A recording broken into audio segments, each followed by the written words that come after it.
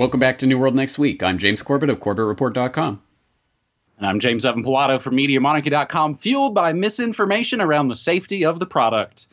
We've got that story, plus Epstein lawyer under oath. But first, most states sharing COVID patients' addresses with law enforcement. There is no escape from the medical martial law, though we're trying to somewhat stay away from it on this episode of New World Next Week. But I think an important update to begin this episode 409. At least 2/3 of states across America are sharing the addresses of people who have tested positive for coronavirus with first responders, and at least 10 states are going so far as to share patients' identities as well. The move is an effort by officials to arm police officers, a great choice of words there, police officers, firefighters, EMTs, and other frontline workers with information that could help them avoid contracting the virus. It doesn't say anything about protecting just regular folks, aside from what this is in the first place. However, those patients who took a test were assured that their private medical information would not be disclosed to anyone else, and activists are concerned that revealing the information would put minority groups at higher risk of being racially profiled, heightening tensions between law enforcement and Black and Hispanic communities. The Tennessee Black Caucus said in a statement, quote, "The information could actually have a chilling effect that keeps those already distrustful of the government from taking the COVID-19 test and possibly accelerate the spread of the disease," end quote. The process is within the bounds of medical privacy laws, so claims the U.S. Department of Health and Human Services. A review by the Associated Press of info given to states show that at least 35 states out of 50 share the addresses of those who have tested positive, and at least 10 of those 35, Colorado, Iowa, Louisiana, Nevada, New Hampshire, New Jersey, North Dakota, Ohio, South Dakota, and Tennessee have also shared the names of those patients as well. James, we've talked about this either briefly or in larger detail, that it's all going to come out. All these snitch lines, the people who have called, all that information is already coming out on the Sunshine Laws. And maybe this is just another way to drop any sort of lingering pretense, sort of fig leaf of privacy. James? Absolutely. And, what could go wrong? What could possibly go wrong with having all these citizen snitches and people finding out all these personal details of everyone? Oh, a lot of things could go wrong, actually. And we have a good case in point of that because, of course, this is a global agenda. It is being rolled out globally. And one of the countries at the forefront of this particular part of the COVID-19 psyop that's being played on humanity at this point is South Korea, where they were one of the first and the most extensive with their tracking and tracing and posting of information, including personal details about people so that people could follow it online like a sport, where the South Korean government is collecting cell phone data, credit card histories, and surveillance cameras to trace infection routes and then posting data, including patients' ages, genders, nationalities, occupations, etc. online, and sending that information to residents via cell phone alerts so that they can track them like it's some sort of sport or something. And of course, most of the media coverage of this is favorable, like, oh, look, South Korea has gotten it under control because they took these measures. That's, of course, the narrative they're going to run with. Well, we need to do this. And so there's a couple of things embedded in this. First, for people who want more about that Korean situation and the ways that it could go very, very wrong, for people who are concerned about that fig leaf of privacy, at least, that we have still remaining in our society, I will direct them to, of all places, a National Petroleum Radio report that actually makes the case rather convincingly. They have a very important, succinct, to the point story about some of the people who have been caught up in this and identified and what has resulted in their personal lives as a result of this information that gets out there. But secondarily, yes, for the time being, this is all opt-in. It's all, we're not doing anything mandatory. You don't have to carry around a tracker or anything. You don't have to have your smartphone because it's all opt-in and we just want people to participate. But as I have said before, there's the second wave coming, and one of the narratives that's going to be embedded in the second wave narrative is, look how much worse it is this wave, and it's because you guys didn't adopt this when we gave you the chance. So now, no more Mr. Nice Guy. You're not getting a chance the second time. And I'm not saying necessarily this is going to happen this winter or whatever, but please, everyone, keep in mind, we are in the first minute of the first round of what is going to be a 10-round boxing match, and we're going to have to go through various stages of getting beaten up before the public cries for help. Okay, leave us alone. What do you want us to do?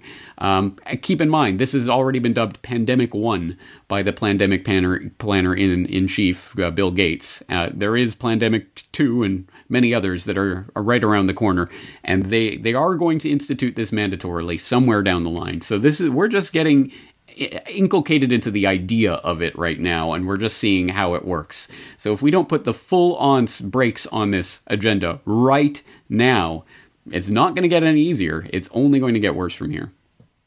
I've been making the comparison, the analogy. I'll keep making it because it's unfortunately apt. We're not even close to the take your shoes off at the airport portion of this 9/11 scamdemic. That was, I believe, 5 years after 9/11 was the shoe bomber, take your shoes off at the airport scam. Oh, I might be confusing it with the liquid bomber plot, which was also, again, several years after 9/11, which still drastically changed everything we had to do at the airport. And, of course, they're excitedly tinting their fingers about what's going to come to the future of air travel. So, James, is that the same national propaganda radio that takes a bunch of Bill Gates funding for their health coverage, that radio station? And I believe I passing reference to the Running Man last week. Again, this is a sort of gamified situation where you can follow along with the person that maybe you snitched on. And we're basically 20 minutes into the future again, James. And we've seen, as I think all these sort of this ties in, the fight about whether or not states are going to be able to do mail-in ballots for the big America's Next Top President charade, only 5 months away from the latest, most important election of your lives, they like to tell you. So there's this fight coming about whether or not you could get a ballot at home and make me, do some research and actually know what things you're marking the check boxes for. There's going to be a fight over that. That, I think, perfectly leads into what's going to become essentially a vote by, what we say. It's going to be Facebook elections, basically. Hey, as if it isn't already. That's just the first segment on This New World Next Week, episode 409, and we move to our second important story this week. And even though it's not all about Corona, of course, the specter of the scamdemic hangs over all of it. Co-executor of Epstein's estate faces questioning under oath. This coming from the New York Daily News. The co-executor of Jeffrey Epstein's estate faces questioning under oath next month about his longtime ties to the pervert, a source tells the Daily News. So we do have to take this at now with a little bit of grain of salt. Darren Indyke is his name, Indyke.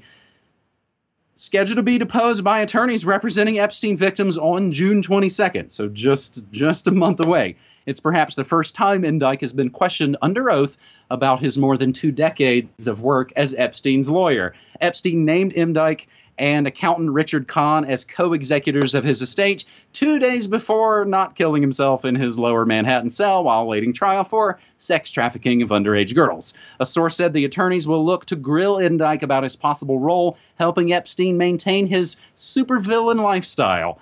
Indyke was Epstein's in-house lawyer of the Epstein Enterprise, the source said. Deposition will likely lead to thorny conflict of interest questions about Indyke's status as executor of Epstein's $634 million estate and possible witness to alleged crimes committed by said financier. Indyke expected to be grilled about his alleged role handling paperwork for sham marriages between Epstein victims. He'll also be questioned about whether or not he had any knowledge of surveillance footage from inside Epstein properties that has seemingly disappeared. He can expect questions about whether he has any knowledge of VIPs and young girls on Epstein's plane, nicknamed the Lolita Express. And if you didn't know, of course, Epstein filed his will in the Virgin Islands. The estate is seeking court approval for an independent claims program in, of course, the Virgin Islands that would allow victims to receive compensation for the pervert's abuse and keep their cases out of court. Approval of the program tied up in court due to the opposition of the Virgin Islands Attorney General. In the meantime, victims' lawsuits against the Epstein estate are proceeding into a phase in which both sides exchange evidence. And we can go back to August 13th, 2019, for a Yahoo Finance article. Epstein's lawyers deeply involved in his business dealings for decades. And just a sidebar in other news, Epstein met with Bill Gates after jail, and Epstein met with Alan Dershowitz in jail. Just the guys fronting and pushing this medical martial law scandemic, no biggie. So let's see. Should we place our bets in the ghoul pool? then find out whether or not Epstein's lawyer will see this June interrogation date, James, or does he have a date with an accident coming up? Again, I mean, this is gallows humor. We're in dire straits, and as I often say on the show, we have to laugh to not cry. But yeah, is this guy going to basically not kill himself next? Yeah, right. I was going to say the next meme has already asserted itself. Epstein's lawyer didn't kill himself. Yeah, potentially. And I want to thank you for bringing this story to my attention because I have not been following news at all for the past couple of weeks. 100% immersed in Gates, 100% of the time. So why don't I bring the Bill Gates perspective into this? Yes, for anyone who doesn't know, yes, Bill Gates did meet with Epstein on multiple occasions, officially, because he was looking for ways to tap into Epstein's resources to help fund philanthropic adventures around the world. Yes, it was only because Bill Gates cares so much about the poor children around the world that he was meeting with this convicted sex offender. Sure. There's a lot more to be said about that and those connections, which obviously I will be saying in the next and final part of the Gates series. But I will, of course, mention, since we're talking about executors of Epstein's estate, we should mention that one of the backup executors that was named in Epstein's last will and testament was a man by the name of Boris Nikolic, who just happened to be the chief scientific advisor to Microsoft and to the Bill and Melinda Gates Foundation. An interesting connection. I hope you have heard about it so far, but again, if you haven't, please stay tuned for the next series, the next part of the Gates series, where I will get into this in greater depth. James, I've been playing the audio of those Gates documentaries, your latest episodes, pretty much repeatedly on my broadcast stream. More about that in just a few moments while we do our third and final story, and it's a classic slice of not unmitigated good news. Johnson & Johnson pulls sale of talc-based baby powder in North America. This coming from MarketWatch, because again, it's an economic story. Johnson & Johnson Incorporated said it will stop selling talc-based baby powder in North America following a flurry of lawsuits alleging the product causes cancer. Johnson & Johnson shares declined 0.3% after hours following a 1% decline to close at 149.02 on Wednesday. Johnson & Johnson said it was discontinuing sale in the U.S. and Canada as demand for, quote, talc-based Johnson's baby powder in North America has been declining, due in large part to changes in consumer habits and fueled by misinformation around the safety of the product and a constant barrage of litigation advertising. The decision was part of the company's COVID-19 related product portfolio assessment, Johnson & Johnson said. Talc-based baby powder sales in North America represent 0.5% of Johnson & Johnson's consumer health sales. So guess what? No biggie to them. They still even stand behind the safety of their talc-based powder, said its plans to keep selling cornstarch-based baby powder in North America are going to roll forward. I wonder if that's GMO corn. Company faces thousands of claims that its talc-based products cause cancer. James, I thought for sure we had talked specifically about Johnson & Johnson on Neural Next Week episodes, but I think it was just maybe somewhat related, just sort of referenced in passing to all the Bayer Monsanto lawsuit cases. So while I spent a bunch of time trying to find evidence that we'd mentioned Johnson & Johnson on Neural Next Week, I suppose in some ways this is the first real landmark story that we've done here on this show.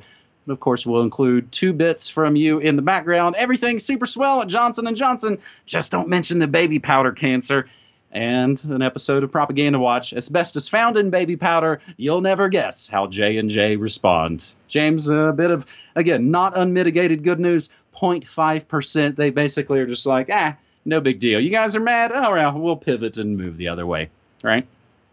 You know what, James? Screw it. I'm going to call it. This is unmitigated good news. This is good news. Let's not back away from this and let's not back down from it, because in this case, I think the underlying part of this story is the important part, which is that there is obviously this problem with this carcinogenic, horrible, toxic product that is no good for you and people should not be using. And yes, people can and are trying to fight this through the court system and trying to win something that way. Okay, great, good, power to you, and I hope you win.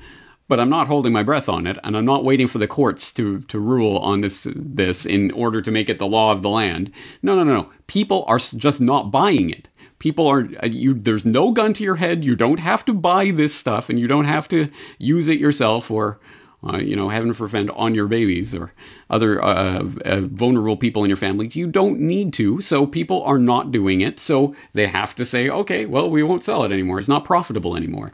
So that is a victory. That is a real victory that can be won. And we don't have to wait for the courts to decide anything. We don't have to wait for some big pharma insider, Monsanto revolving door FDA exec or whatever to come along and rule in the favor of the people. Oh, you know what? Actually, let's take this product off the market. No, we don't need that. We just don't need to buy their garbage. It is still voluntary.